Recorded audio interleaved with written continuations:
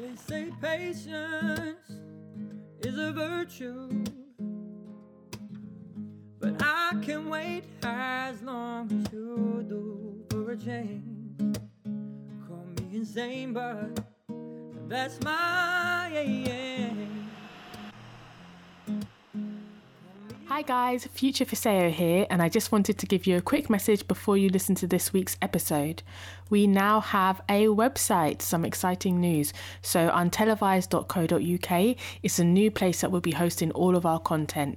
We'll still be obviously on our socials at untelevised_TV, but on the website you can find all of the video resources, all of the podcast episodes, all of our written blogs, and a list to all of the resources that we mention in our episodes. So do head over there and just check everything out. And if there's ever something you hear on an episode and you'd like to learn more, there's a whole resource section dedicated to helping you explore subjects further. Okay, so enjoy this episode and listening to Past Me. Hi everyone, and welcome back to our third episode, I believe it is, of the Untelevised podcast for 2021. My name is Mona, and for anyone who's recently joining us, this is a podcast where we explore possibilities for social change, essentially, and we try and simplify and break down complex social and political topics in a way that hopefully resonates with people regardless of what their background is or how much experience they have of these issues.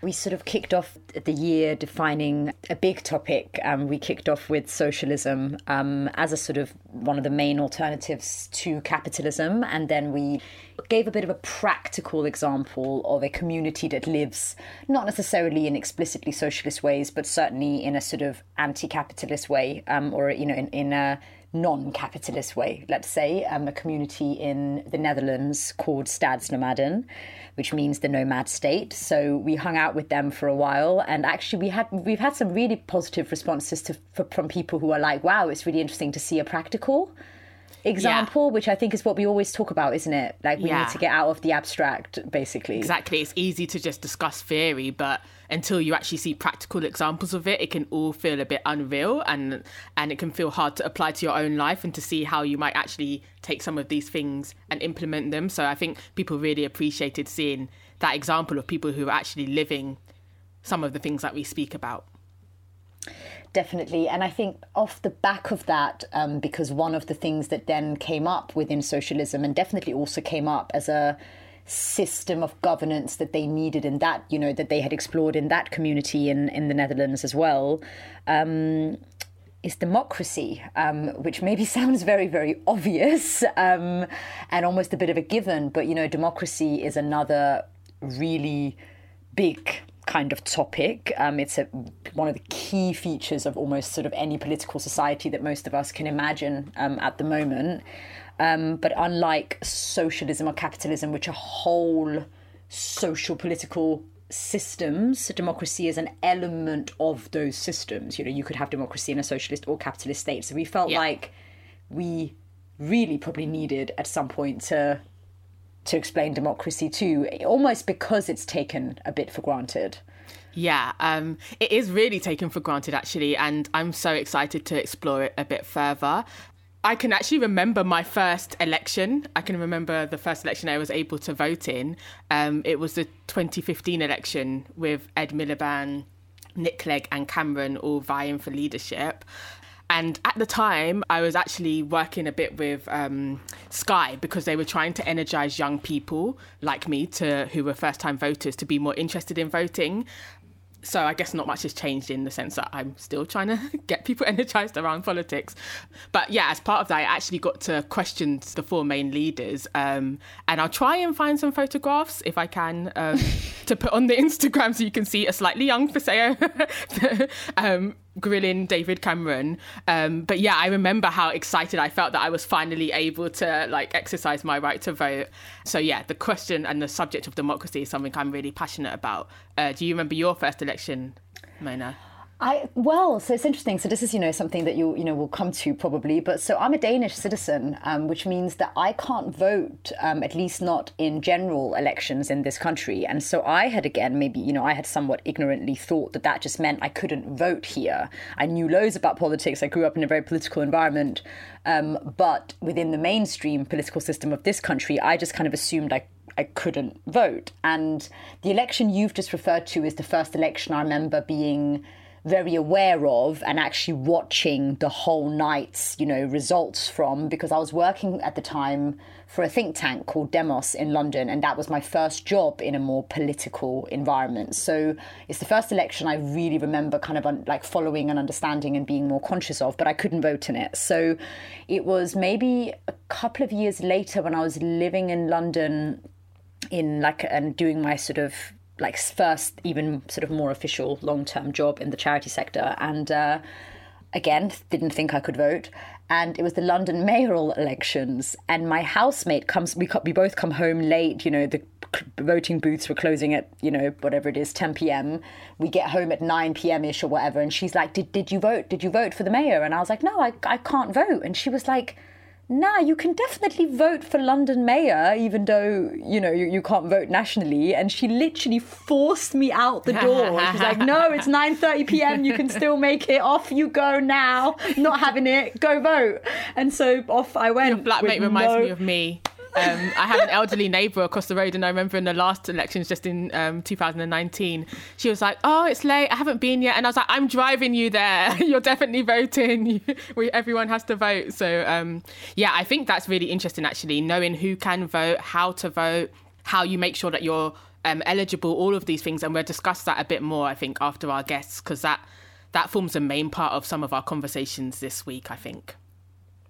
Yeah, definitely. But I guess we should maybe start by defining what democracy actually is. That might be a good idea.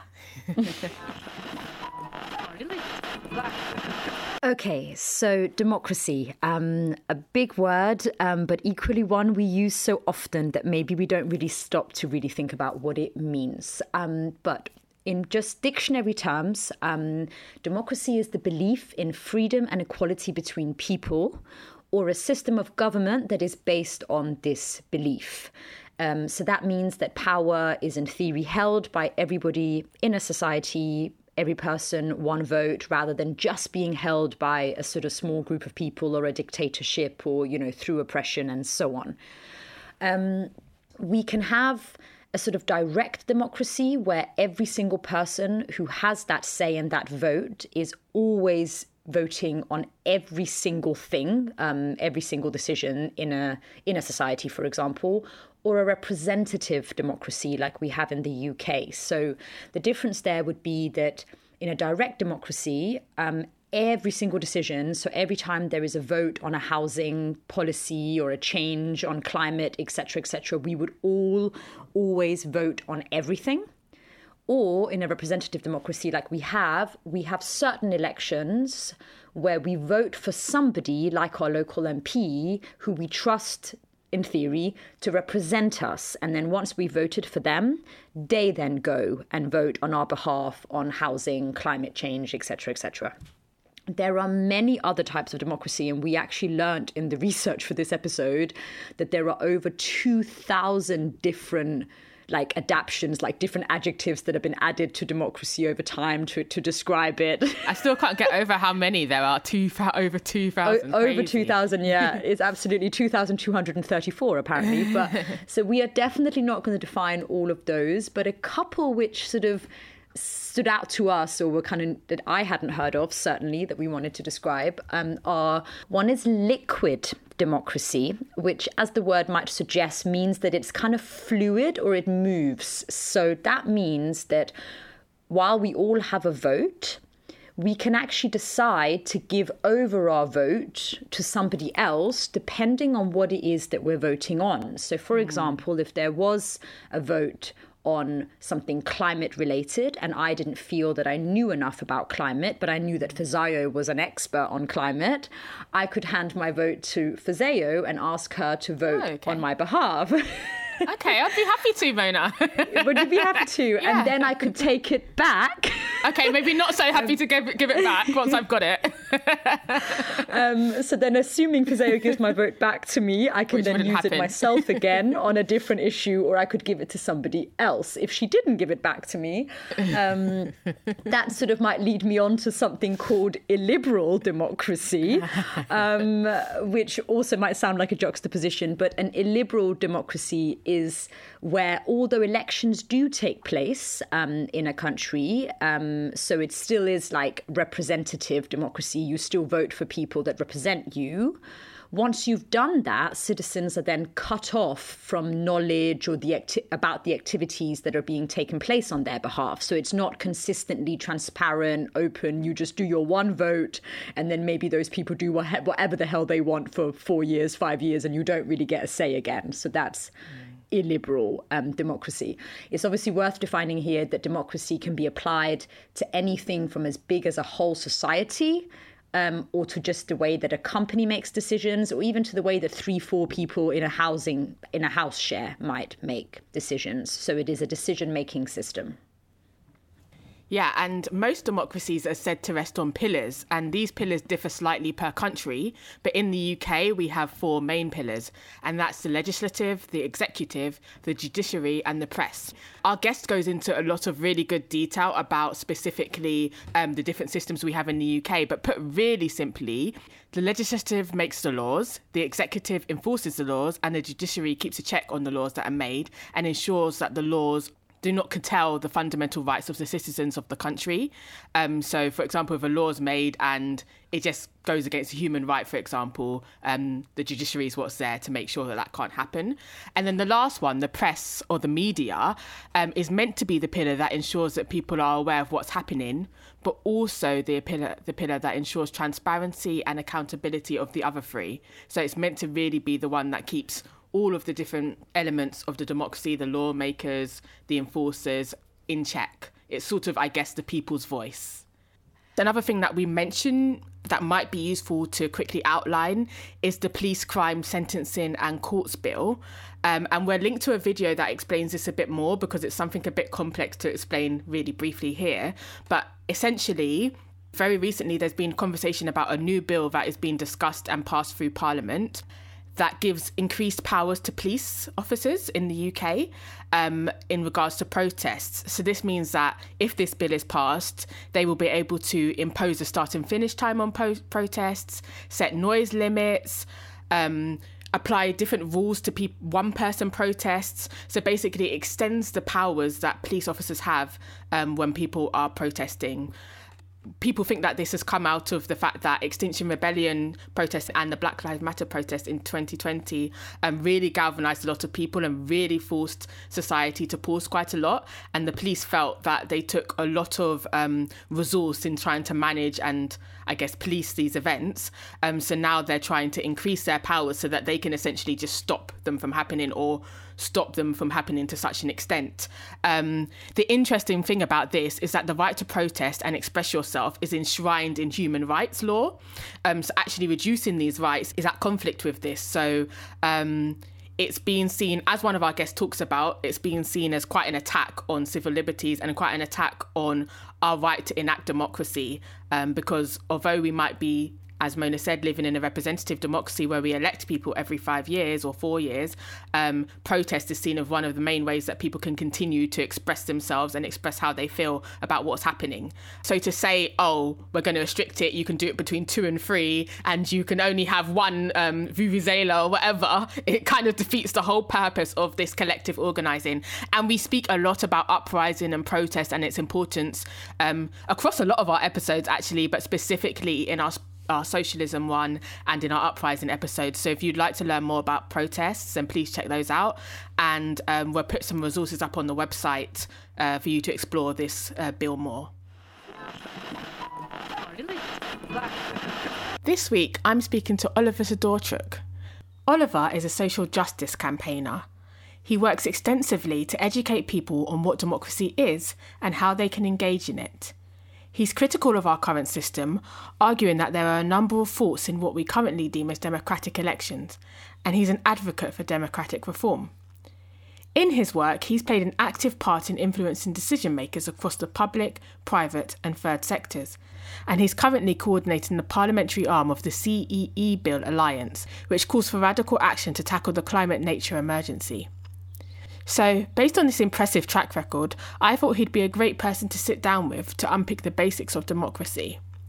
What it looks like, what it should look like, and why there's a gap between the two. Democracy in a really straightforward or basic level is about people power, the power of the people. I mean, that is literally what the word means. So democracy is about people having a say, as opposed to a monarch, a king, a dictator, judges, business. This is about people. And it really excites me. There's lots of problems with democracy, but there's also huge opportunities for grassroots organizations, individual groups, local communities to begin to seize or take power themselves and not always rely on the system that we normally have and we normally see, which is about giving up your say or giving up your powers to people to make decisions on your behalf.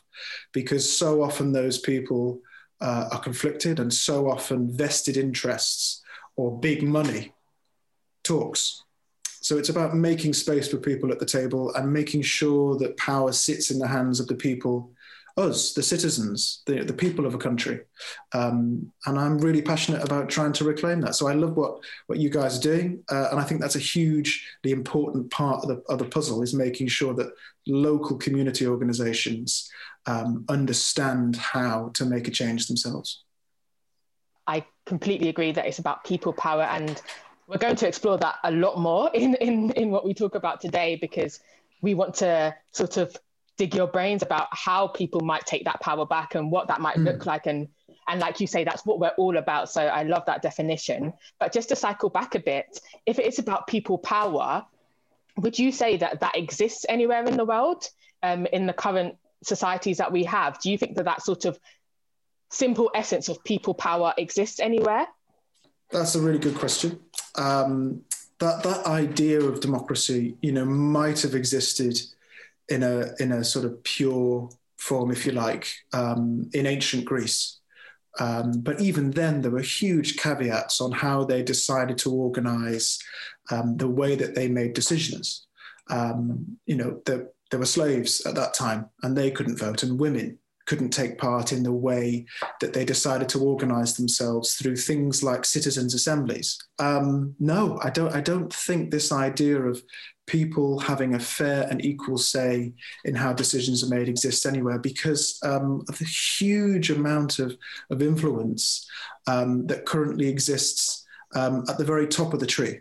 So the power of big business to control the funding of political parties, who often then run the way a parliament runs. So in the UK, the Conservative Party, it's not a politically biased thing to say that there are these vested interests in democracy, because the donors of the Conservative Party are then given jobs in government and seats in the House of Lords, which is one of the two houses of our UK legislature, our parliament.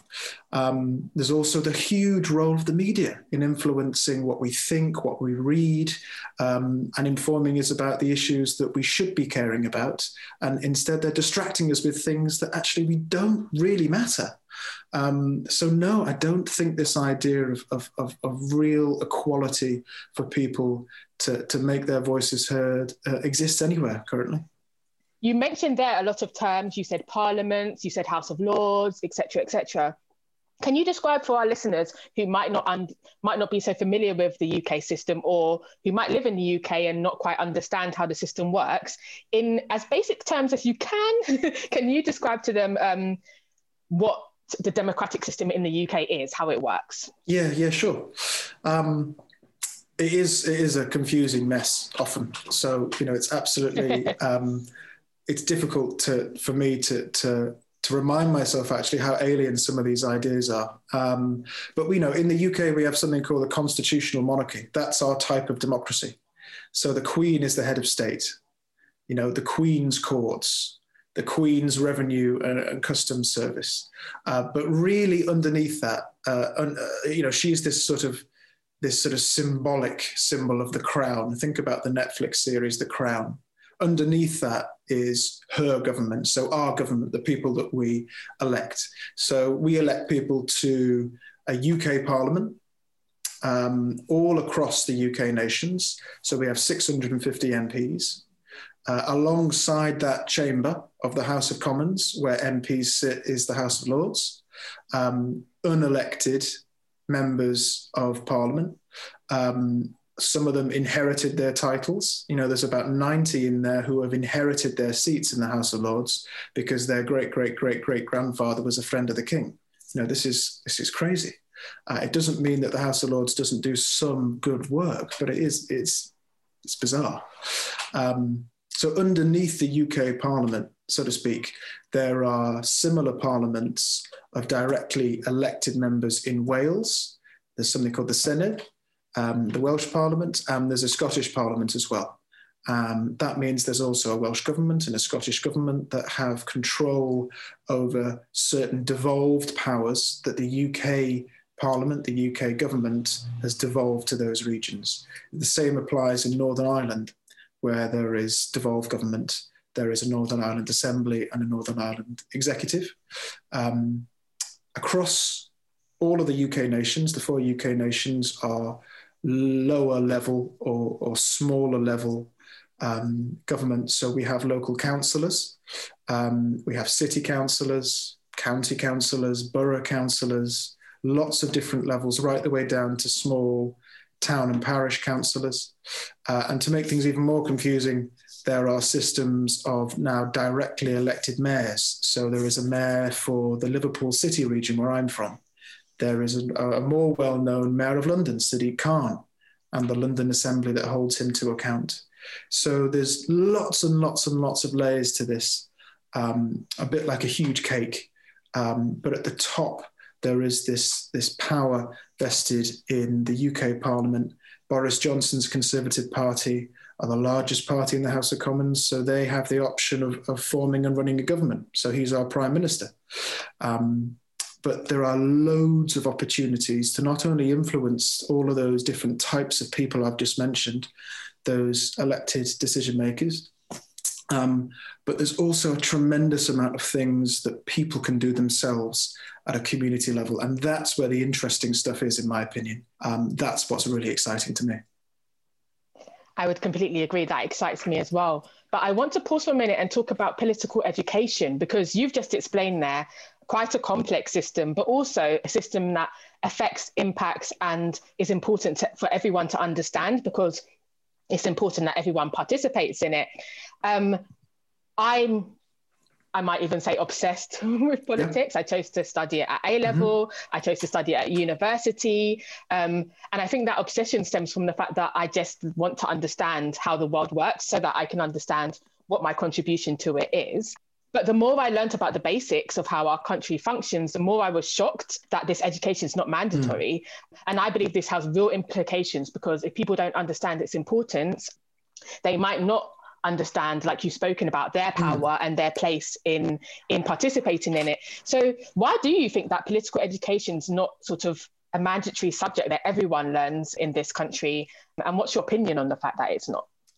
Yeah, that's a huge question, a really important question, one that I spent a while trying to influence the government so that they would, as you say, make sure that politics or citizenship or civics, whatever you want to call it, is mandatory for all young people's education. It's one of the things that people often leave school and think, why wasn't I taught about this stuff?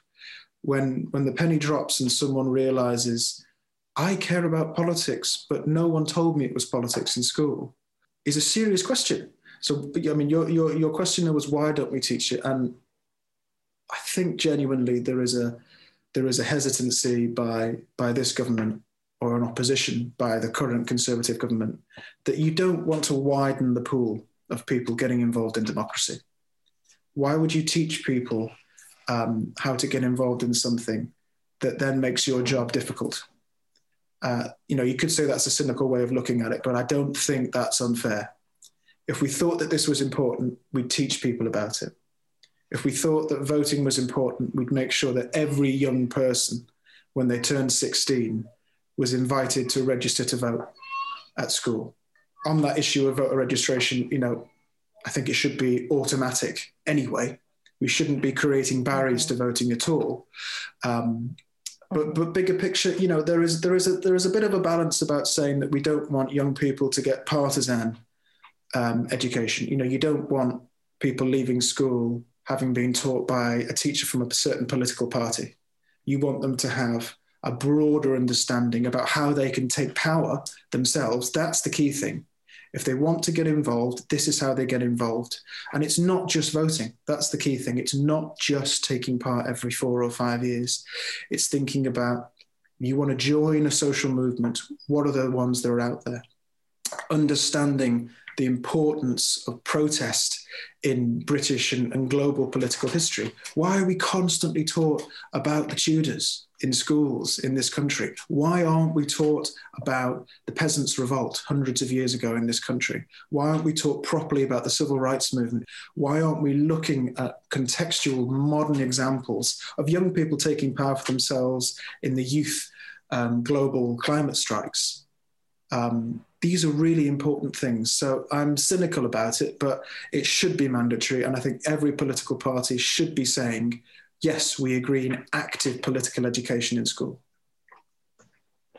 Yeah, I would agree. I don't see politics necessarily even having to touch on the individual parties and their policies. I think that's important. But for me, political education would literally be showing young people that politics is every day and it's everything. It's not something separate from us. It's not something that you can escape. And like you say, empowering them to see their place in it and their part to play in it. Exactly. So you spoke about things like apathy and it somewhat being intentional, not giving people this education. Who is it that tends to be left out? Generally in the most powerful democracies in the world, we want to call them democracies, but then there's a big caveat. It's the voices of women, non-white and non-Western people that are systematically excluded. They're not just ignored, they are often held back. And I think people do, as you said, people care about issues. They care about how politics affects their lives. But what we don't do, for instance, with this lack of political education is help people connect the dots. So it's a little bit of a misnomer in some ways to talk about apathy, because it's a useful word to capture a general point. But this, you could describe it as a lack of feeling, a lack of interest, a lack of concern. Yes, a lack of concern for the current way politics is done. But people feel and people are interested in inequality. They care about racial justice. They might not call it that. They care about environmental justice, but they might not call it that. So there's lots of connecting the dots to do, because this is a very difficult world for people who aren't thinking about it all the time. I have a similar thing with the financial system and economics. A lot of that is really difficult for me to understand. But once you can begin to connect the dots to how politics affects your life and how you can begin to change the things that you want to change through politics, that's when the real magic happens. When people start to collect together in trade unions and demand fairer pay, or people start to organize at a local level, as they did really amazingly most recently in America with the Georgia voter registration drive that elected 2 Democratic senators that tipped the Senate into something that the Democrats could control. So, don't tell me that politics doesn't matter when you think about not only the power of your vote to influence things at a national level that then can influence a global level. Use the US as another example. A Democratic president with a Democratic Congress, the US equivalent of the Houses of Parliament, rejoining international treaties about climate change. You can't get much bigger than that in terms of the course of human history. But that comes down to very basic, simple questions about helping people understand how powerful they are to influence change and make social change at a local level.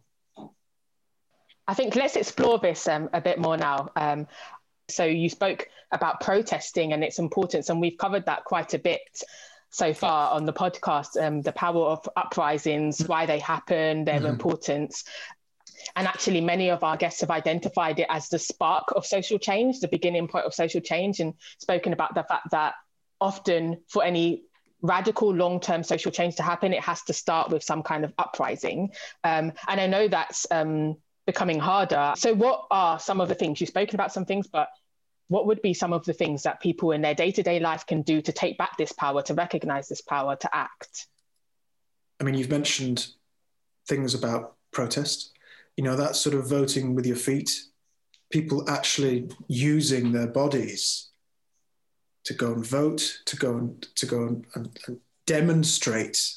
That's the point. It's about making a noise and being annoying and causing disruption to voice their dissatisfaction. And that's why that police crime sentencing courts bill is so terrifying, is that it's cracking down on protest. Protest is a hugely important safety valve in a democracy. Even Barack Obama calls it, good trouble. Someone that has risen to the top of the current way of running a democracy. That the civil rights movement in the US is a perfect example of that. But that bill is terrifying because it says that the protesters will be in breach of the conditions of this bill if they ought to have known that they're doing something annoying. Of course they know what they're doing is annoying, that's the point. But the additional things, to come back to your question, aside from protest, voting, registering to vote, is taking an interest. A really important part of living in a democracy is understanding what's going on. So taking an interest in the media, in the news, understanding why the news is written in a certain way so you get your balance and you understand that something, that's written in that way because that particular billionaire runs that newspaper. So educating yourself and making time to understand what's going on, even though often it's incomprehensible, is super important. At a local level, I love the idea of getting involved in things like the May Project that brings a social change at a micro level. So can you get involved in things that are good for your own well-being, like gardening projects on the one end, to getting involved in other local volunteering projects in your community? There's a huge sense of community spirit there that then can lead to other things. It can lead to for instance, organising around Extinction Rebellion groups at a local level. There are loads of different groups campaigning at a ward or community or neighbourhood level that you can get involved in. So those are a couple of the things, but I think they're the key ones. There's often, if you've got an issue about something, write to your local councillor or your MP or your mayor. Follow that up. There are local elections coming up in May right across the UK. Get involved in those elections. Tell your friends about them. Try and influence the candidates that are standing for them if you want to get involved in having a stake in the outcome. A lot of this requires time, and a lot of people don't have the time, and that's the big kicker in a democracy, because if you live in poverty, you are shut out of democracy often because you haven't got the time to use your opportunities to get involved, and that's a huge issue that we have to tackle as well. But I think those are the key things. I think that's important what you've said, because I think often people might not recognise actions like you've spoken about, so joining a community group, as necessarily overtly political, but like you say, in those spaces, in that community communal action, that's where the roots of politics can grow, because that's where people can connect, that's where people can identify issues, that's where people can organize, etc., etc. So I completely agree. But you've spoken just then about elections and voting. One of the things we saw in the most recent election, where we had Jeremy Corbyn and Boris Johnson as the two main candidates, shall we say, is that there was a lot of conversation around the amount of choice that we have as the electorate, and the fact that Corbyn was identified as something really different because of his ideology. And that sort of highlighted the fact that increasingly we're having candidates that have increasingly merging ideologies. They're kind of standing for the same thing, no matter what party they're sort of from. What are your thoughts on this? The fact that, I guess what I'm asking is, what choice does the electorate have? I think many people feel disillusioned because they feel no matter who I vote for, no one's really speaking for me. I don't really have a choice. What are your thoughts on that? Yeah, that's a really tough question as well, because it sort of drills down into one of the fundamental things about a democracy, which is about fairness. So I think one of the root causes of the problem that you've identified is because we don't have a fair electoral system. So we don't have a proportionate representation system, PR as it's called, where all votes are counted equally when we elect MPs, for instance. So what we currently have is a first past the post model. So Jeremy Corbyn needs to win one more vote than another candidate to win his constituency. But that means there's so many wasted votes. So many people are cut out of that process that they're not fairly represented in Parliament. So there are millions of people who vote for smaller parties like the Green Party or the Liberal Democrats, another party across the UK. But they get way fewer seats in the House of Commons. That is one of the core reasons why, for instance, the main political parties, the Labour Party, the Conservative Party, have to widen their tent, big tent politics, they call it, to attract an increasingly smaller pool of people that might float between those parties. So that's why you've got Conservatives winning in traditionally Labour seats at the last election was a huge surprise, and why when Tony Blair was Prime Minister, he was actively going after floating Conservative voters so that he could get his majority in the House of Commons. So it's really not fair. And it forces people down this road of saying, well, if they're basically saying the same things on the issues I care about, what's the point in me voting? So it is a serious problem for apathy.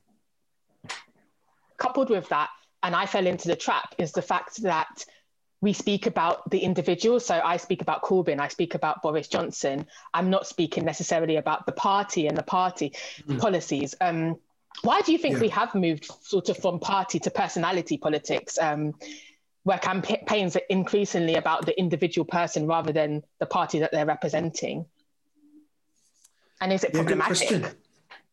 I think it is. I think it's hugely problematic. This sort of presidentialization of UK politics, where power is being drawn into the executive branch of government, 10 Downing Street, is really worrying.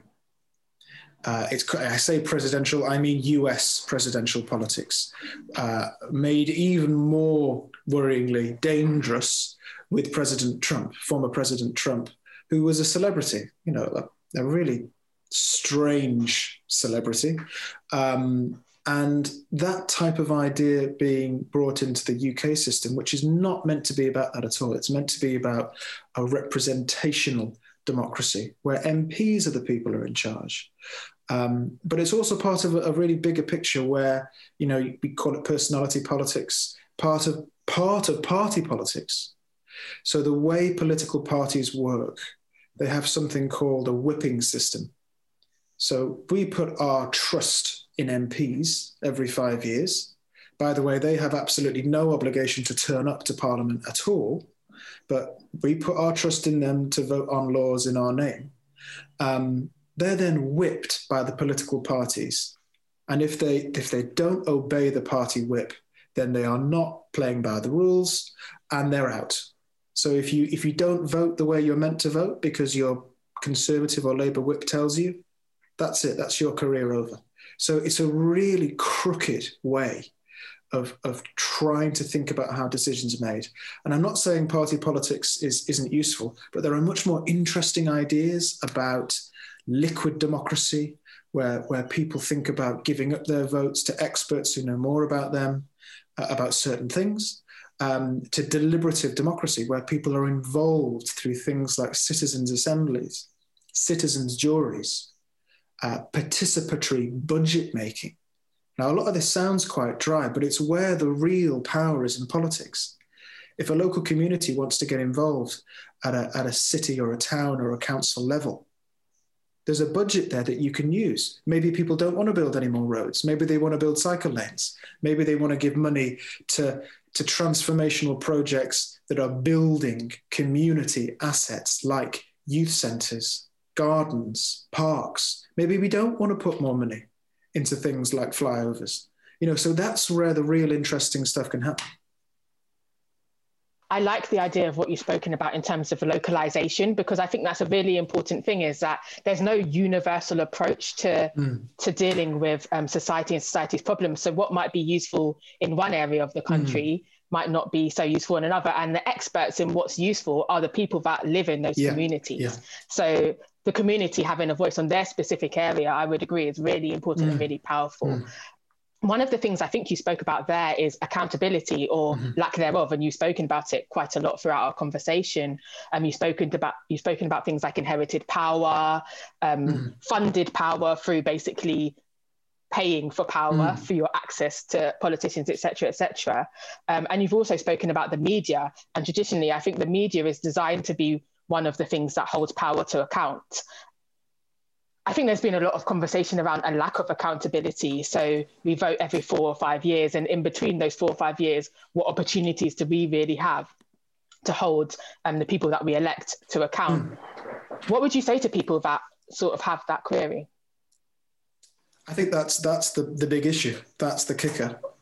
And as you were speaking, I was reminded of this really powerful quotation by Tony Benn, who was a Labour MP, a socialist, believed in society. There's 5 questions to ask the powerful that he thinks. So I'll just tell you what they are. So the first question is, what power have you got? Where did you get it from? In whose interests do you exercise it? To whom are you accountable? And how can we get rid of you? And I love that. I love those 5 questions from Tony Benn, because it gets to the heart of thinking about what we need to do to safeguard our means of holding people accountable. Because if we sleepwalk into a situation where protest is made illegal with this bill, if we allow the media to be bought and led by these vested interests of billionaires like Rupert Murdoch, if the way that knowledge is shared in a democracy through these very mysterious propaganda tanks or think tanks funded by the same people who've bought the media, if our courts, our judicial system, a really important leg of the stool of government alongside Parliament and the executive, if our courts and judges are limited in their independence and their discretion, then we've got to work even harder to make our voices heard. And in those situations, are we even in a democracy at all? I don't think we are. So we need to protect and fight for our rights in these spaces. And that doesn't just mean protest. It means choosing, thinking about our choices. How do we spend our money? Do our jobs have a social impact? Are we conscious of where our pensions are? Are our pensions funding war and tobacco and the arms trade? Are we registering and voting? Are we connecting with those around us to form mutual aid groups during the pandemic? Are we connecting with people in other countries in solidarity? And none of that is possible as communities, as consumers or professionals or advocates or artists, unless we take part in democracy. So we must use the tools that we've got before, unfortunately, they're taken away.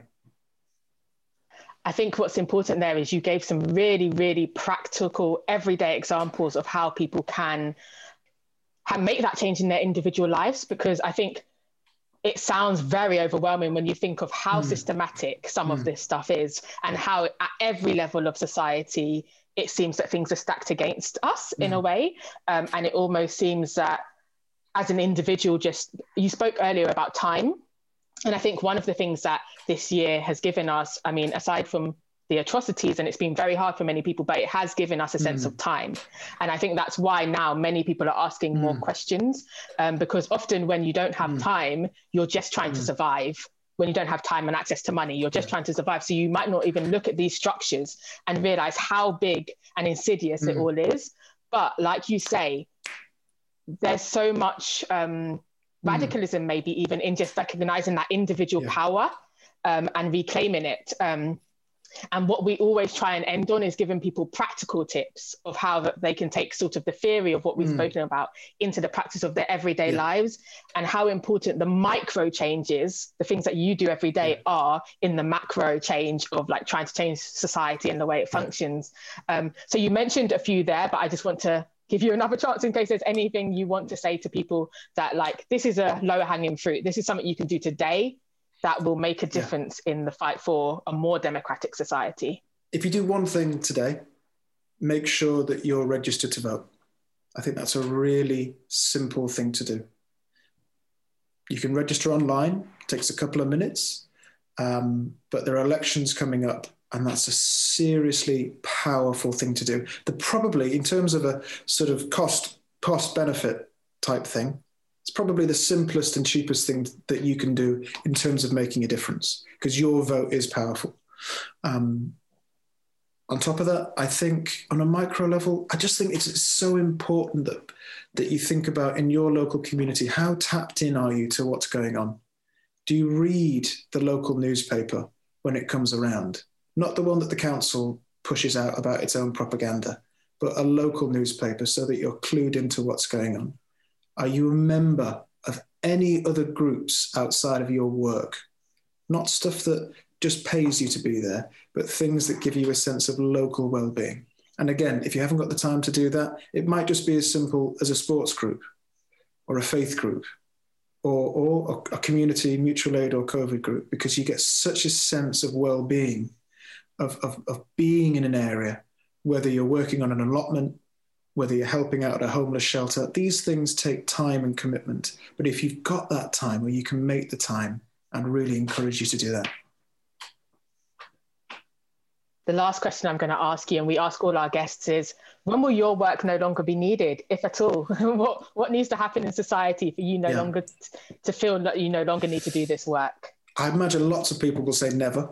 And I think that's because a lot of people working in social change, sustainability or well-being, is that this is something that circulates and is fluid. It's constantly being vigilant about understanding where power is, who's holding it, how you can influence it and take it back from the hands of capital, fund managers, bankers, that this is something that you have your knowledge about, your truth about, because that's fundamental to democracy.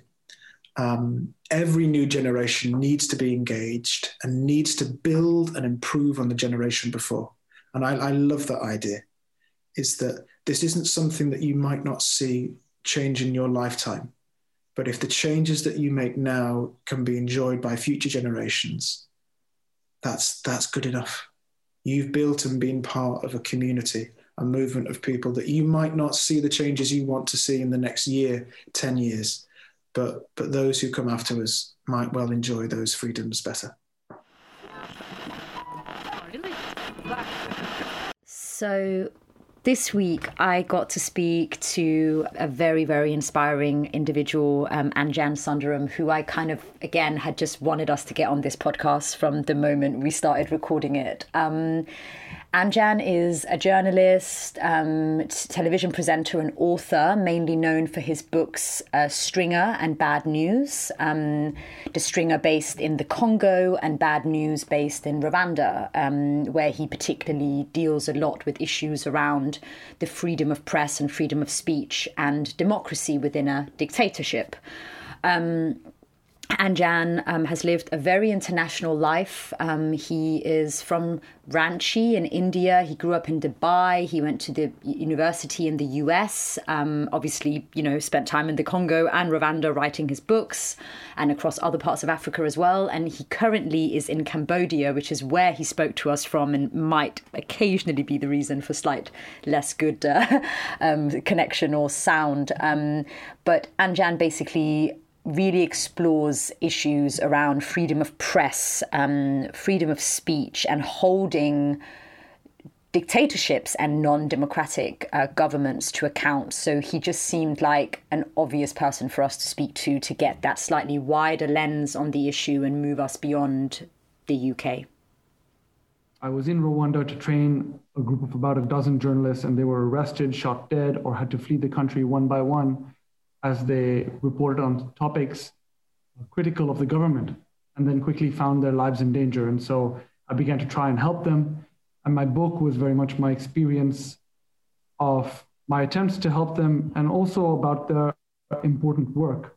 I learned a lot about journalism, about democracy, about human rights, about free speech, about the importance of journalism and how to practice journalism from these Rwandan journalists. And I think it's a perspective that, is from the ground. It's not necessarily from a Pulitzer Prize winning reporter or, someone at the BBC that I learned the most about journalism, but it was from these grassroots, very modest and humble Rwandan journalists who put everything on the line, who put, their safety, their property, their wealth. The Rwandan government went after everything, and these journalists were courageous enough to put everything on the line because they believed in what journalism could and should do in a democracy.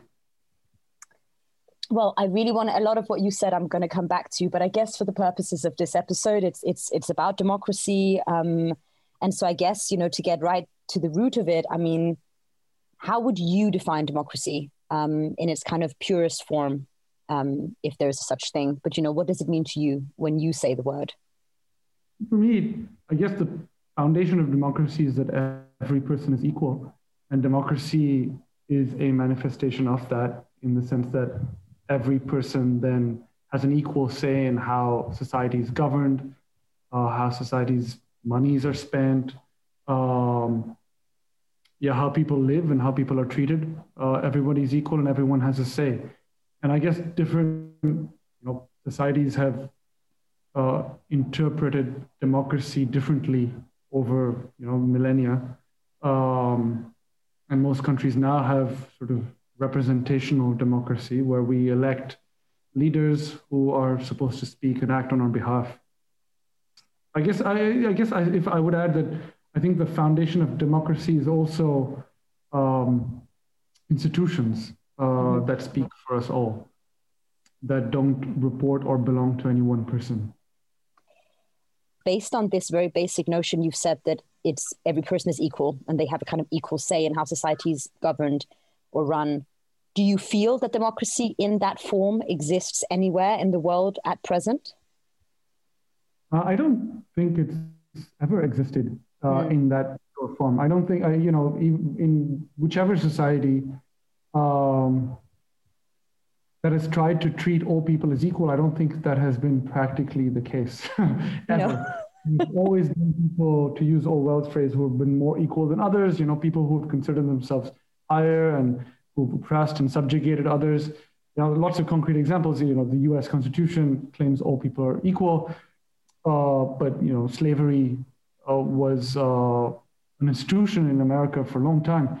The Enlightenment in Europe, which again was kind of a major event, at least in the Western world, with the rise of scientific and rational thinking and notions of equality.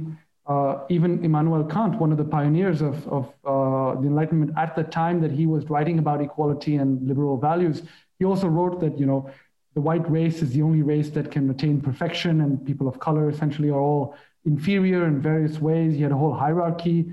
So the rise of science and that kind of objective thinking also coincided with a racial hierarchy of peoples around the world, with white people at the top and different colors going down the ladder.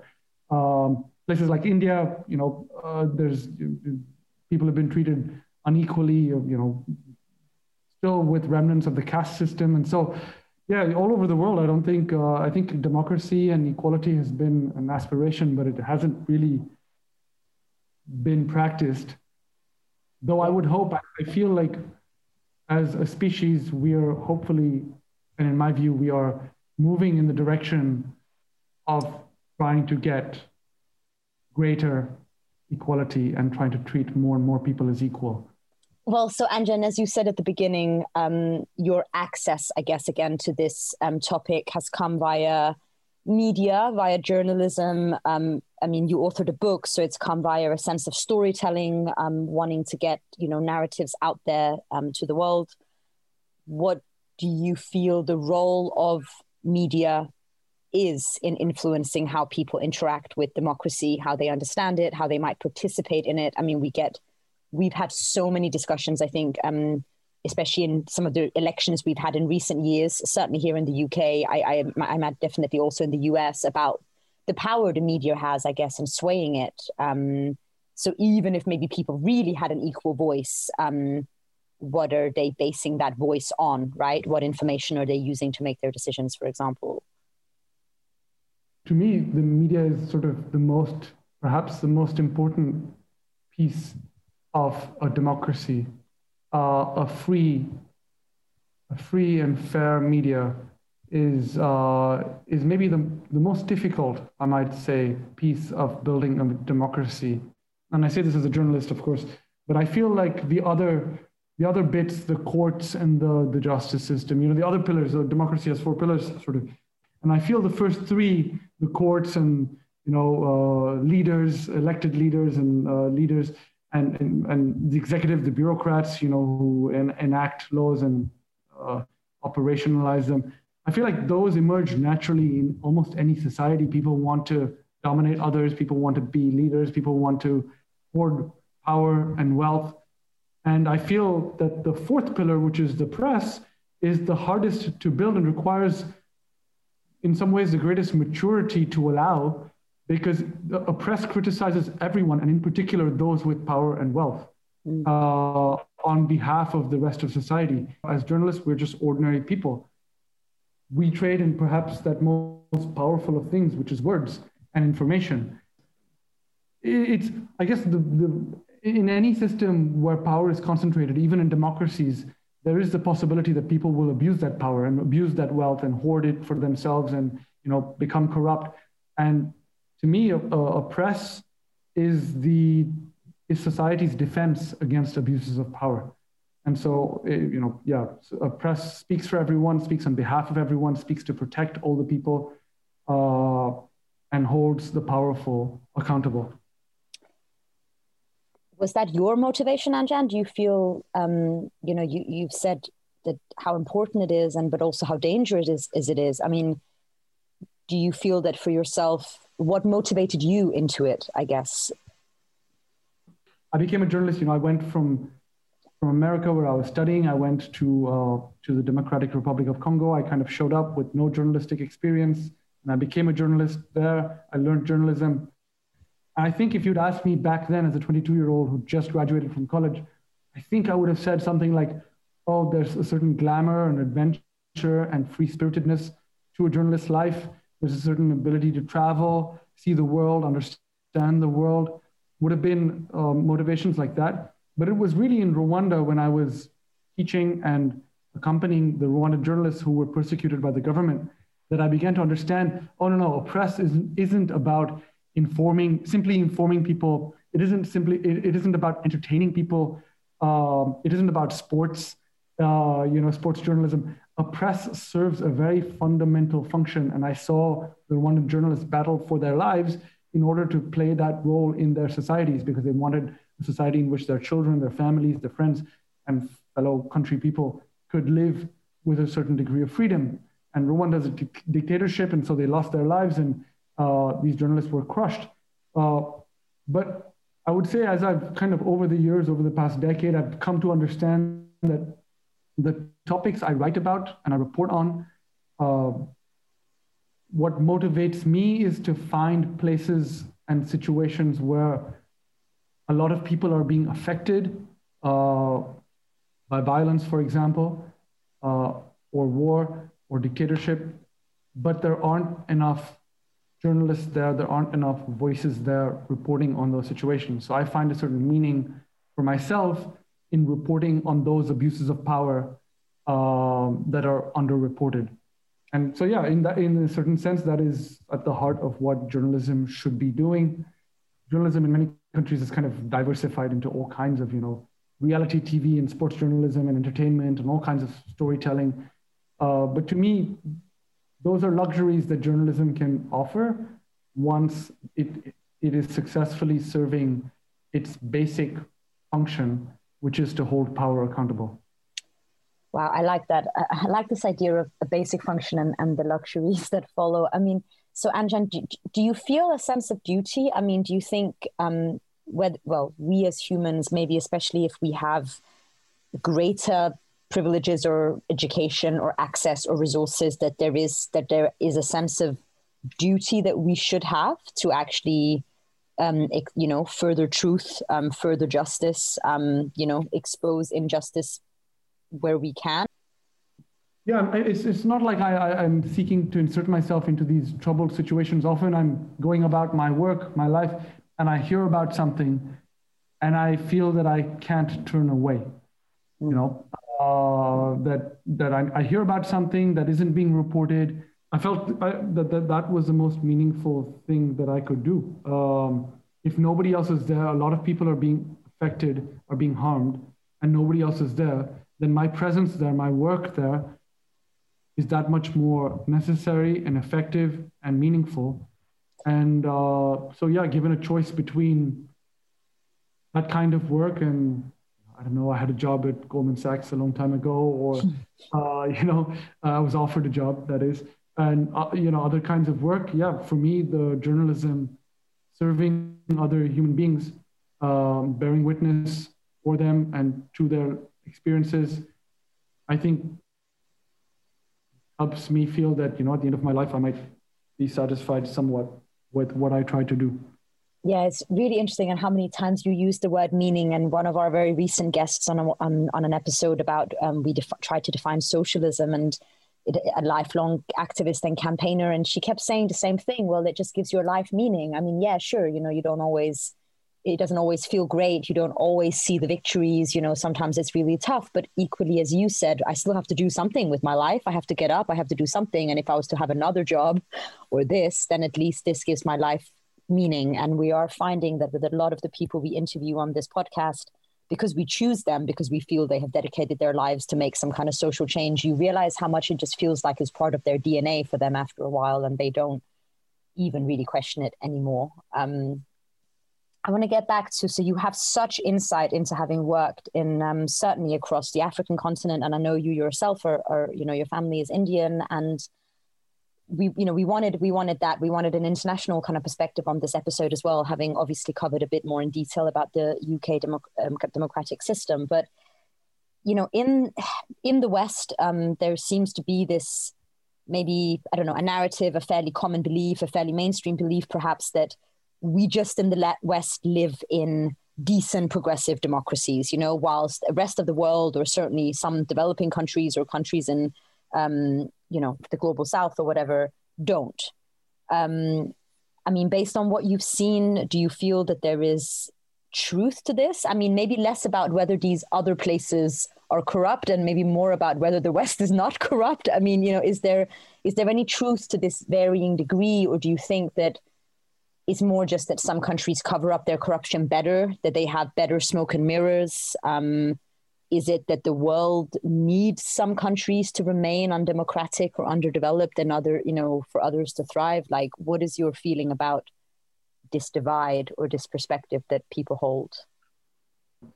I think it's underappreciated. I think countries are more equally democratic than we think. Mm-hmm. And I think, for example, it's underappreciated how power is checked and powerful people are held accountable in so-called non-democratic countries. There are mechanisms, but they're not appreciated because much of the study of democracy and the institutions, the press, the legislative and judiciary and all that has come from a Western lens. But I'll give you one example. So what we call journalism, the Western tradition of journalism, we all recognize it. It's newspapers and TV. In the Middle East, for example, poetry was often used to speak to the powerful, the rulers of those countries. And recently I came across an example a couple of years ago in Dubai, where a woman's son had been killed in a road accident by someone very powerful, and the powerful people had not faced any justice. So she wrote this long poem in which 90% of the poem was in praise of the country's rulers. And then at the end, she added, and in such a wonderful country, in such a benevolent country, how can my son die and no one be brought to justice?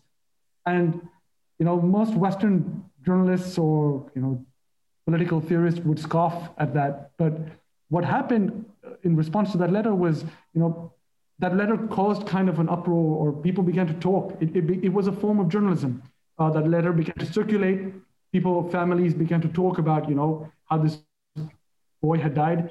And the rulers eventually realized that they had to act. And so the perpetrators of that road accident were brought to justice to a certain degree. And so that too is a form of journalism, even though it would never be credited as such in Western curricula of theories of democracy or journalism. And I think that has contributed to this view that you mentioned, that Western societies are more democratic, more advanced, more progressive. I think there are a number of spheres in which other countries in the so-called East have been more progressive. I think gender was far more fluid in places like India and Persia. Several centuries ago, gender was more fluid. There was more acceptance of non-binary people. And what colonialism did was to kind of place everyone in the same matrix and judge everyone.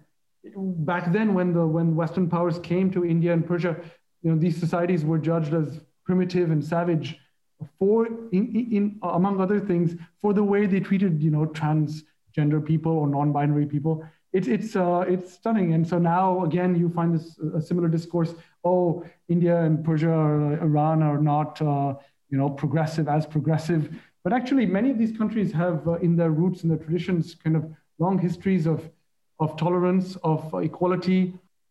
I would say no single country has a monopoly on democracy and equality. Different countries have kind of been more or less advanced in different realms and spheres. And I think it's underappreciated, partly because of colonialism and because of our notions of what a modern advanced society should look like. We miss some of these more egalitarian, more tolerant traditions in other places. And you lived yourself, Anjan, in the US, and then you went, and reported in Africa, and obviously you moved to the US from India. Again, a country like the US might be perceived as one of the beacons of kind of freedom of speech and democracy, and obviously they just recently had an election. And do you have any thoughts on where the US, on that maybe global image? And I think that image is probably shifting anyway, but on their democratic system, perhaps as a system that I guess we're all forced to think about and talk about just because of its size and its prominence. That's definitely true. America's wealth and kind of dominance of global economic landscape means we all have to kind of look to it as a beacon. There are certainly things about America that I really appreciate. I think as a journalist, for example, there was this case, Sullivan versus the New York Times, in which the Supreme Court of the US ruled that journalists or anyone could criticize powerful people without fear of retribution. Like if I as a journalist honestly make a criticism of someone powerful and wealthy, that powerful, and even if I'm wrong, that powerful person would have to prove that I willfully was negligent and I willfully sought to tarnish their reputation, which is a very high bar legally to prove. And so I can criticize as a journalist in America the powerful with far greater ease. And I think you see this in the rise of movements like Me Too, which have risen first in America because the legal system allows for this. You don't have to worry that someone like Harvey Weinstein's going to come after you with his immense resources if you don't succeed in your court case. When I published my book on Rwanda, there was no problem to publish in America. But in the UK, for example, journalists don't have that similar protection. If I criticize someone wealthy or powerful, they have the right to then come after me if I'm wrong, just to on the grounds that I have defamed them, I've hurt their reputation, and I will have to pay damages. And so when my Rwanda book in the UK had to pass through lawyers and legal kind of vetting to make sure that it didn't expose my publisher to being sued. And I think that's a pity.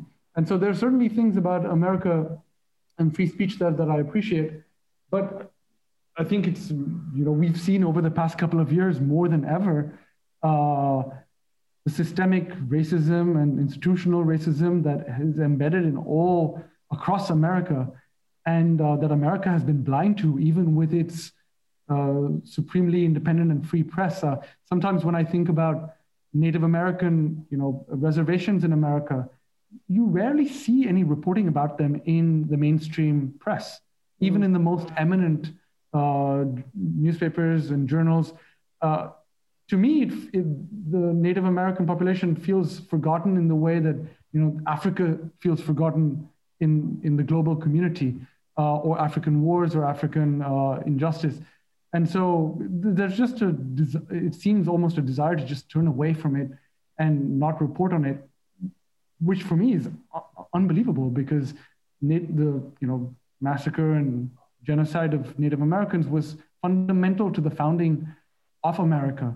And so injustice is in its very roots, in the country's very founding. And perhaps it's for that reason that the press and society as a whole finds it so hard to look in an unbiased, in an objective way at those communities and report on them, speak about their experience. I think we're coming to see more and more sides of America that had gone unspoken, and I think, even as painful as it is for Americans in America, I think this is to the benefit of society at large, to confront their past and hopefully build a more egalitarian future. And I think how I read Brexit and the support for Trump is that people who are attached to those conservative traditional values are so attached to them that they're willing to give up democracy in order to retain that racial traditional character of the country. They're willing to damage and give up many benefits that democracy has provided them. In some cases, they're even willing, I think, to hurt their economies and, as a society, be poorer, because they're so attached to how they believe their society should look. And so, in that context, I find democracy has been sort of downgraded from one of the fundamental values that kind of drives our societies to kind of just another thing that can be traded away. It's no longer, and with democracy comes many of our universal, freedoms and values, freedom of speech, freedom of, freedom to live, all these sort of fundamental freedoms that, when in the Universal Declaration of Human Rights, all these countries agreed to, were so fundamental you could not buy or sell them, you cannot trade them away. And now suddenly with Brexit and with support for Trump, you're suddenly finding that a huge section of the populations of the UK or America or the US are willing actually to trade away those notions. They don't hold them so dear. And to them, they want to continue to live out a nation, an idea of a nation that was handed down to them by their ancestors. This piece of land is ours. We come from here. We look like this. This is who our people are. And this is what the other looks like. And to change those notions seems such a huge threat to them that even democracy is something so important, and equalities, they're willing to give those up. Yeah, our expectations have really shifted, and what I think people take as a baseline, it seems to be really has dropped quite low. And I guess in that case, a lot of things go once you don't have that bar anymore. Anjan, so I guess for people who do want to, fight for those core values, for people that do see them eroding, that maybe, that see them compromised and so on, who might want to fight for them, and they might not be able to do it, to the full extent that you have, and go and live in the sort of dangerous front lines, but people want to do something. What kind of starting point do you think there is? What kind of actions could people take that might have the biggest impact? And I guess, do those actions, I imagine, maybe vary a bit depending on also what country or what continent or whatever people might live in day-to-day things that people might do if they listen to this and say, okay, I need to fight a bit harder. I really honestly believe that all of us have opportunities to fight for these universal values, to fight for each other in our homes, in our communities, in our countries. Can be, even, as small as in our families. And I think when you fight for freedom for someone else, and equality for someone else, it's really magical thing, because by fighting for that one person, you're granting it or fighting for so many. And I think that's a battle that is so meaningful and so beautiful in many ways. And so while it's hard to say which specific one, I would encourage people as much as they can to kind of look for those opportunities in their classrooms, in their families, workplaces. And often, the scariest choices, the scariest decisions that we make sometimes lead to us finding new callings in life. I've seen, recently people who've spoken out at Google or other big companies, they've come out and become activists for workplace rights and for, for how capitalism treats workers. I think if you ask them, I would suspect they would never have believed that their life would take such a turn. But it all began with that one decision to speak out about some injustice that they saw in their workplace, which was extremely scary at the time. And they discovered that, they weren't alone, that many, many people were facing similar dilemmas, but were too afraid to speak up and just accepted the injustice. And by speaking up, they had given voice to so many. And it just, one thing leads to the next, and suddenly, they're living very meaningful lives, making change that needed to happen, but, the power structures didn't allow for. I think those are the most beautiful kind of unfoldings that, by which we can bear witness to ourselves and discover ourselves. Yeah, and I really feel you. We have an episode on workers' rights, actually, and in that, our guests very much speak about this idea that, okay, maybe on your own you feel quite powerless, but once you realize how many people are in your position, and that by grouping together you actually probably have more power than the powers that oppress you. But that's something that people, as you say, it's a scary first step to take. Once you take it, everything shifts, I think, for people. Anton, do you have any, what do you think are good media outlets? What outlets do you trust? Do you have any good book recommendations? Would you recommend any particular, platforms, magazines or sources that you feel are the journalism you spoke of, that very, very, respectable and brave journalism you spoke of? Where do you feel that it exists? That's a good question. I think it's like a hodgepodge. I think you have great journalists who are kind of scattered across all the media outlets, and we're living in kind of unprecedented times where I can't point to a single media outlet who's reporting across the board seems, is something that I can trust even. International news is still so characterized by inequalities, by notions that some lives, Western lives, are worth more and more valuable than the lives of people in other places. The structure of international news still follows kind of a colonial model where you have these kind of heroic foreign correspondents who are sent out from global capitals like London and New York. They're sent out to the peripheries of the world. They use the reporting of local journalists for their own international reporting, but the international journalists go on to win the grand international prizes and the Pulitzers and everything. And the local journalists are often left who've done most of the work and a lot of the groundwork are left with little credit. I think there's so many problems with international news. And I think Britain right now I saw there was a report recently with Meghan Markle and the royal scandal or whatever, her interview with Oprah Winfrey. And, the UK is asking whether the UK's press is racist or not. And apparently the UK's press is for the first time confronting this question because they seem to think that they're not. I think, it's just the inequalities are so deep. In some ways that's tragic, but in other ways it's an opportunity because I feel that it leaves space for me to do work and create meaning and live a meaningful life, because I feel like I'm filling in some way, to the extent that I can, some of those holes that are left in the global media, reporting on injustices that otherwise are deemed unimportant or are not important enough to make the front page or even to report on consistently.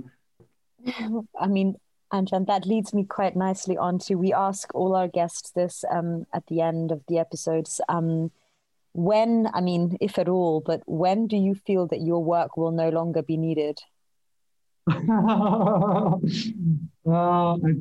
suspect, this goes back to, your question early on, does democracy exist anywhere? Has it ever existed? I think there will always be work, which is a double-edged sword. It's good and bad. It's sort of, I think the world will unfortunately always have inequalities.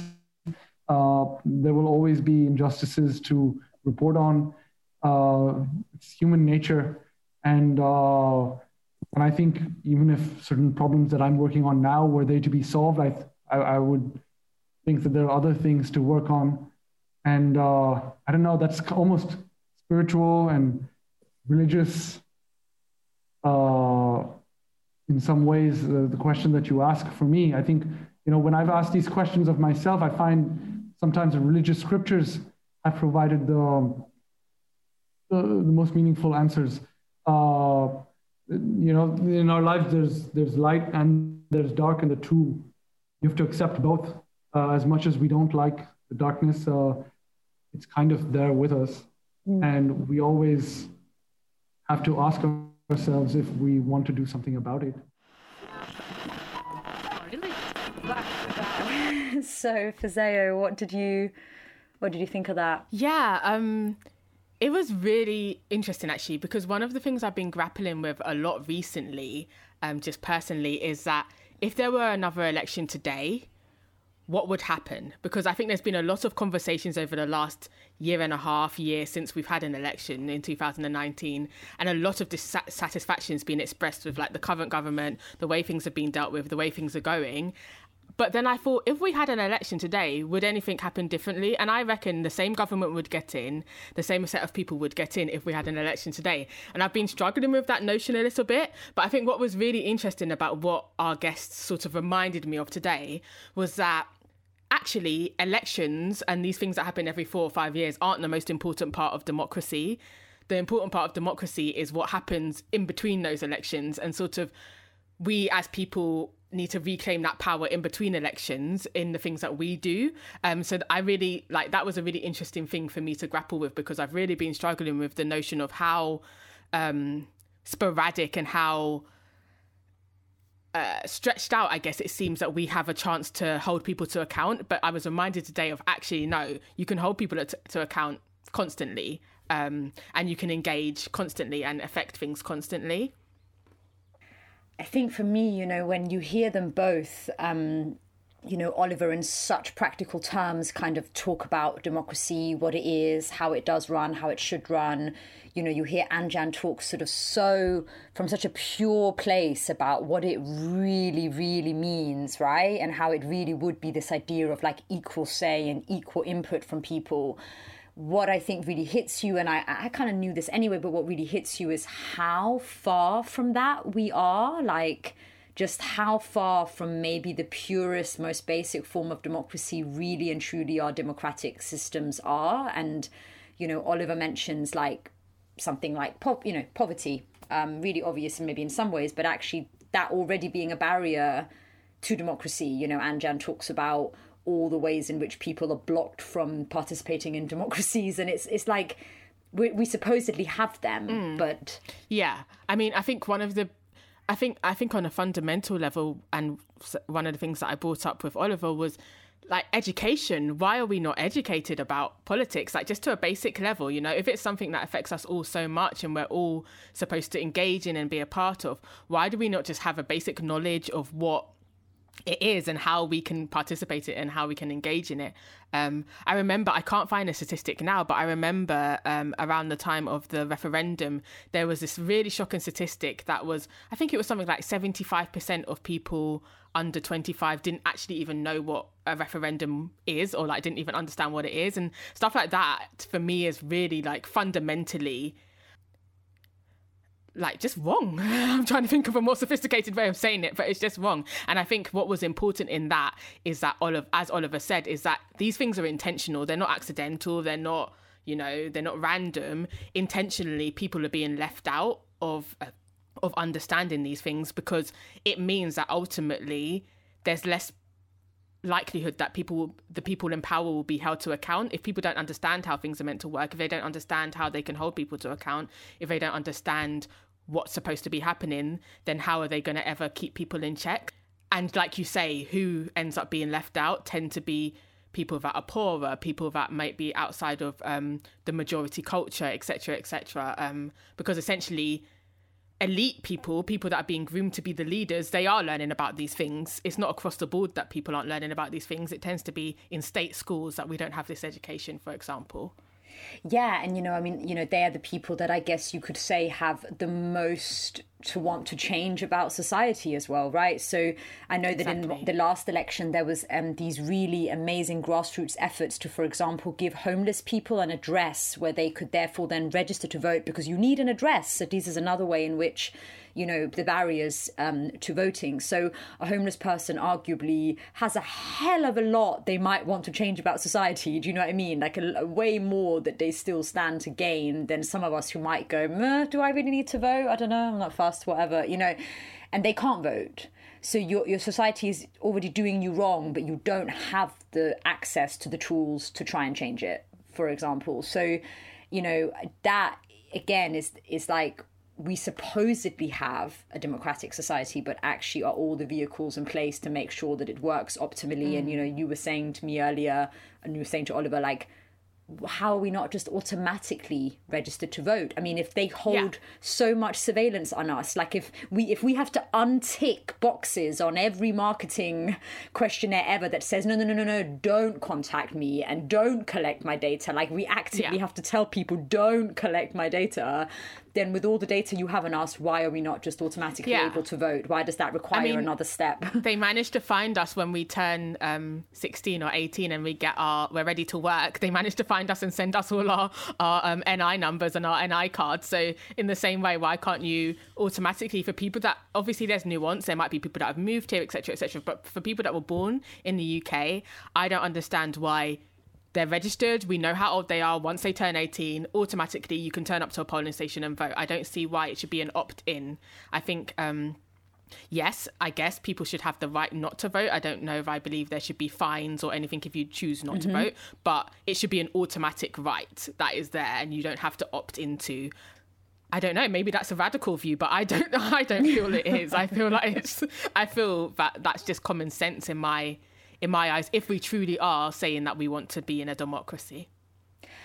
I feel, again, like both of them, when we said to them, do you think democracy exists anywhere in that pure form, in the form you've just described, in the form that you like it, in the form that it means something to you? And they both kind of went, nah, I don't think it does, so that's quite scary, I feel. And therefore, and I feel for me, that's the leap between, everyone talks about democracy, obviously, very favourably, and it's, it's almost considered a pretty fascist view these days to go, no, I don't really like democracy. That just seems to be the one thing that everybody sort of waxes lyrical about, regardless of their political views. But I think for a lot of people, they don't realize that this thing they're really praising is not the thing that's happening and not the thing that we have. And I really, something about like Anjan's bravery or courage, or this feeling almost of like duty to go out and reveal that wherever you can, like sort of what is, as you said, what is our role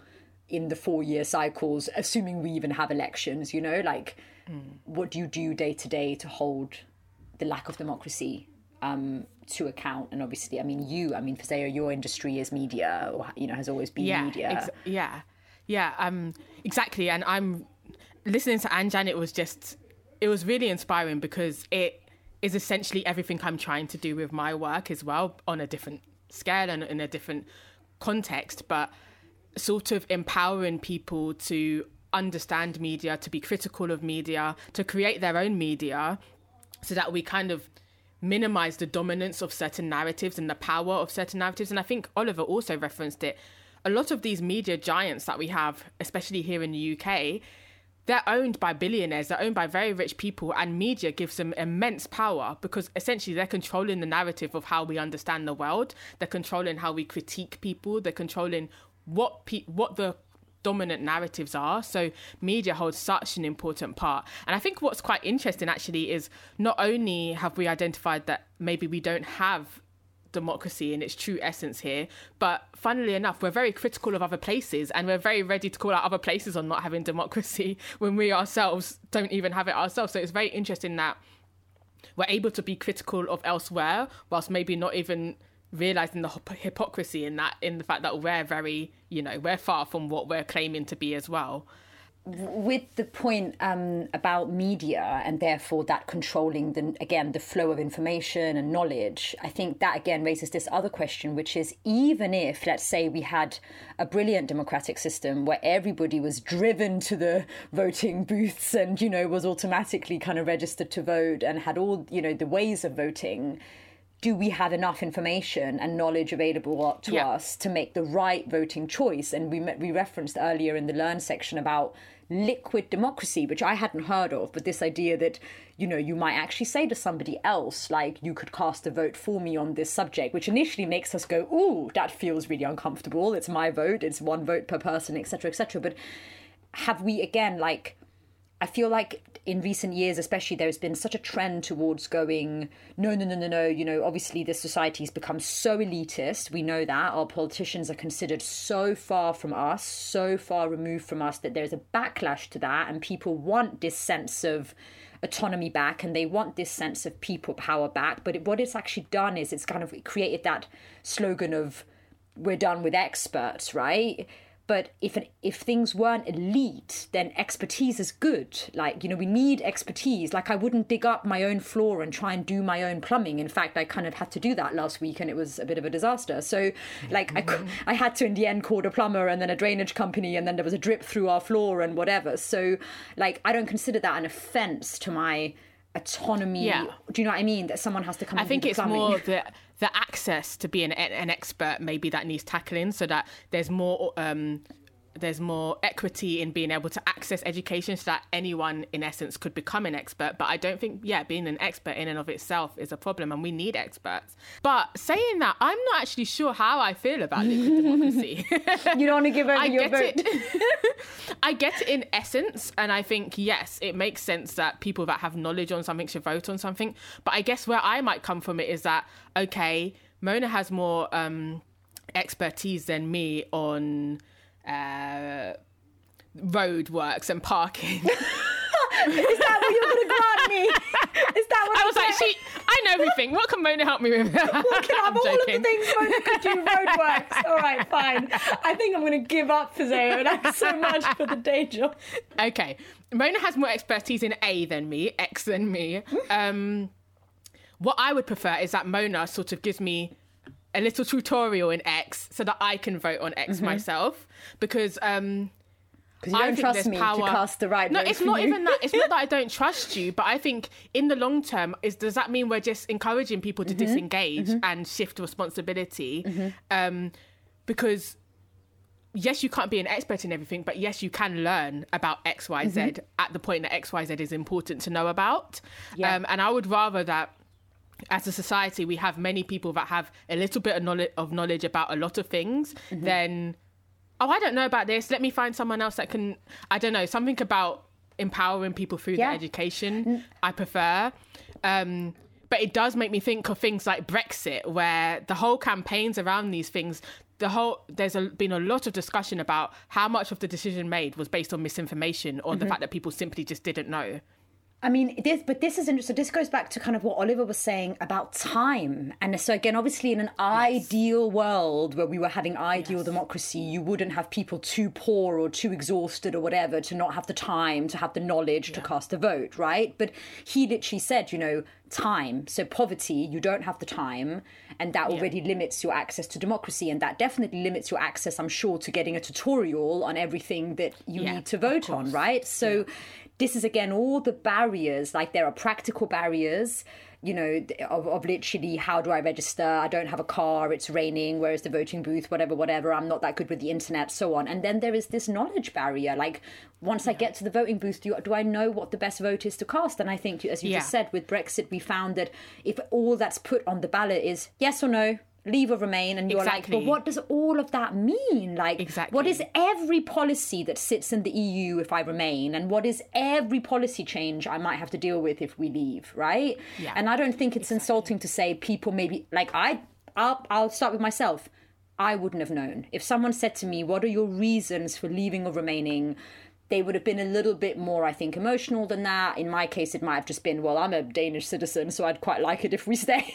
Do you know what I mean? So I think it's not offensive to go, did people really know every single bit of that? Even our politicians don't know. They're trying to still work it out 3 years later, 4 years later. Exactly. And even as simply as the fact that when you turn up to the polling booth, you don't see David Cameron or Theresa May or Jeremy Corbyn. You see your local representative. Even stuff like that can like blow people off, and like they don't understand what's going on. And I think for me, this might cycle back. I don't know, I'm thinking on my feet, but this might cycle back to the whole education element. So time, yes, once we're adults, time becomes a lot more personal, depending on your circumstance. And time is often taken up by the need to work to get capital to survive, right? But when we're kids, I think that's when you have the most time. You know, you're in school, we have those 8 hours in a school day. Make sure that politics is a part of that time. Like, there's no reason why in secondary school, politics shouldn't be a mandatory subject the same way maths is. I would argue it's as important, if not more important, than maths. So whilst we have time as children, yes, you can't go into the crux of every single issue, but we can teach the basics of this is how voting works, this is what you'll see on a ballot sheet, this is how often voting happens, this is these are the main parties we have in the UK, this is the system we have in the UK. All of the things that I learned as someone that chose to study politics at A level, I feel should be accessible across the board to everyone as part of your secondary education. And then yes, specific subjects maybe you'll have to read up on, and et cetera, et cetera. But I think even just having that baseline foundation will sort of empower people to want to know more, to already have something to base things on, and to recognise their civic duty and their civic right a bit more. So yeah, I really struggle to understand why we don't have political education in schools. And I feel like they both, in different ways, really spoke about this idea of maybe civic engagement and civic duty. And as you said, you know, more than just the going and casting of that vote every 4 years. You know, Anjan very much spoke about how it really gives his life meaning, you know, going and exposing these maybe falsehoods or cover-ups or, you know, corruptions, you know, for stronger words, you know, was giving his life meaning. He felt like if I can do that, you know, and obviously maybe not everybody needs to do that to that level, but in what way can you do that? Is that kind of whistleblowing in your workplace? Is that, you know, as you know, accessing a different source of media and getting different narratives out there? Is it fact-checking things? You know, Oliver spoke a lot about getting involved at very grassroots level in whatever you can get involved in, so that you start to understand your the immediate civic society around you better, so that it gives you access to people, to issues, to causes. Because I sometimes think, you know, if you just live in your own bubble for 4 years and then you go to cast that vote, what have you seen in those 4 years that informed what it is that you then think should change, for example, when you finally go to vote, right? Exactly. So getting in as much as possible out of your own head and your own immediate environment and your own immediate circle, so you have some thoughts and some challenges posed to you along the way that might help you to be like, what do I want to change? In that sense, you wouldn't have to necessarily become an expert on things, because you'll get it through lived experience. Like you say, not every issue will personally affect you. So maybe if you don't have a car, you won't be personally affected by the road laws. But if you do go and volunteer, or if you do engage in your community and you meet other people that have cars, naturally through conversation you'll understand the troubles that people that have cars have, and then you might be more informed. So yes, like you say, or you can ask me, because I'm the roadworks expert now. Disclaimer, we both have a car, so Mona's no more. But yeah, exactly. Just through conversation, maybe you do speak to a homeless person, maybe you speak to a refugee, maybe you speak, etc., etc. Through these conversations, you don't become an expert necessarily, but you have the compassion and you have some knowledge and you have some foreground to base your opinions on, and those can be opinions outside of your own lived experience. So yeah, definitely, I think that's a really important part of engaging between elections. And like Oliver said, it's a part of taking back that power. Even though it might not feel like you're doing anything big, it is a way of taking back that power.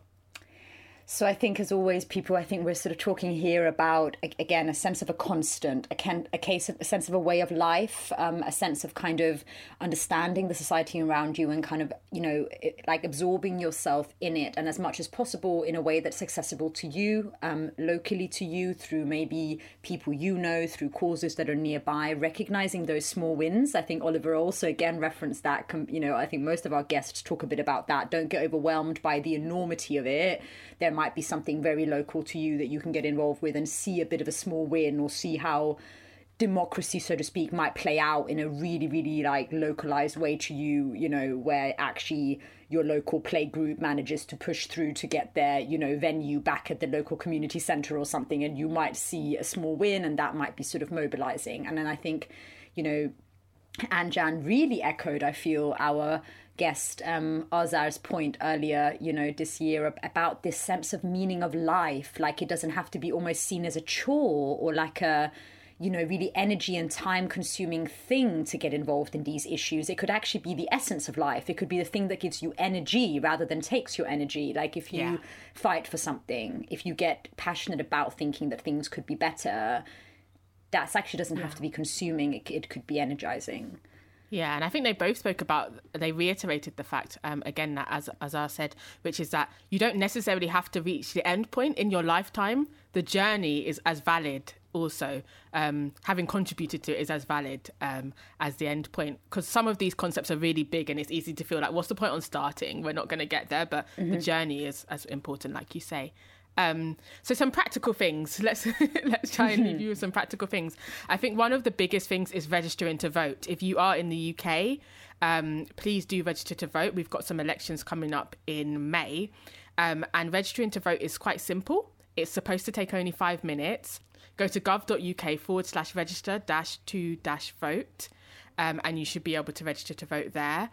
We'll also put some links to this in the episode notes and on our website. So if you want to know more about eligibility to vote, we'll put it all there so you can have a look there. But it's meant to be a really simple process. If you've already registered in the past, you don't have to re-register, so don't worry. This is just for people that are newly needing to register. Or I guess if you've moved address and you need to be voting in a new place, then you need to update your address, basically. And just, most areas, the actual voting station there'll be so many of them, so it's unlikely to ever be very, very far from you, but it's just about finding out. And they're usually in a community centre or a local primary school or a church or something, and you just go in and you cast it. It's very unintimidating. You just queue up, you kind of put a pencil cross on a piece of paper. It's almost a bit too unintimidating. You're like, this doesn't feel very official. Are you sure I'm voting for our next government or whatever? But that's usually how it is. And then we've spoken a lot about fact checking. So when you are receiving information that you're voting based on, whether that's having conversations with people about it, there are quite a few fact-checking websites that we're going to post up as well in the notes, so that you can try as much as possible to see if you can really just check all the information you're hearing have dialogue with people that know more about it than you. We don't have liquid democracy in this country, so you can't hand your vote over. But perhaps if you genuinely don't know about a subject and that might have made you want to not vote at all, it might still be worth at least gathering some information on it leading up to the vote, and at least casting a vote on it if you can. And we're going to post some book recommendations and some articles as well on, you know, just if you want to understand more about democracy, maybe the pros and the cons and the ways that it works and doesn't work. Yeah, like we've said, if you don't find what we're talking about in the episode notes, they'll always be on the website, which is untelevised.co.uk. You can also find us on social media at untelevised_TV. That's our Instagram and our Twitter. So please, any feedback or thoughts you have, you can find us there. You can comment on our posts, you can DM us, and we'll gladly get back to you. Also follow, subscribe, rate or review us wherever you listen to us. We're still fairly new around here and we love to hear your feedback and see that we're reaching people. It's always nice to know that you're actually talking to people. And yeah, if you have any ideas, feel free to also shoot us an email at talk2untelevised@gmail.com, and the 2 is the digit 2. And as we did with socialism, we will follow up this episode with some practical examples of how democracy might actually filter down. So, you know, it's not just our political system. It might also be the system by which you govern a workplace, a mutual housing space, etc., etc. So watch out for those case studies coming your way. Take care, everyone. Thanks, guys. See you soon. Bye. Call me a dreamer, idealistic believer, with my head in a cloud. I don't wanna come down, but my feet are planning on solid ground.